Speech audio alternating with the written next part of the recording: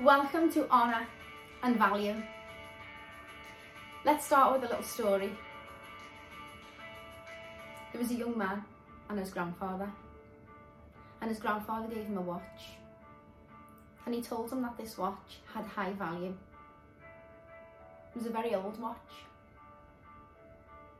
and the young man went into the store and they offered him £500. He went back and told his granddad, and he said no.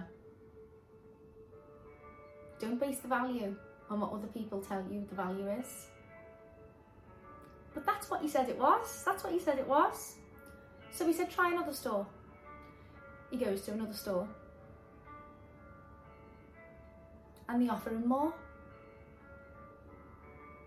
So he goes back and tells his grandfather, and his grandfather says no. So the young boy is thinking, these have offered me this, and this has offered me this. What am I meant to take? And the grandfather says, go into another store. So he tried another store and was offered a considerable amount more. Now the final store he went into was an antique store. They saw the value of the watch. Not everybody will see your value. Not everybody will value what you value. Not everyone will see you for who you really are. We should never base our value on what other people think of us, how they value us. What someone else values has got nothing to do with our value.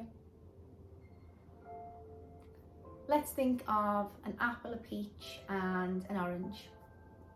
You could be the juiciest, ripiest peach, but someone could still prefer oranges, and that's okay. It's not personal. For us, it's about knowing our own value.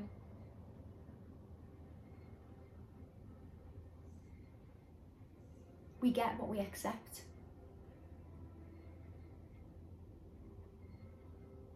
We must first know our own value before we get what we deserve. I really hope you love this module, exploring your value.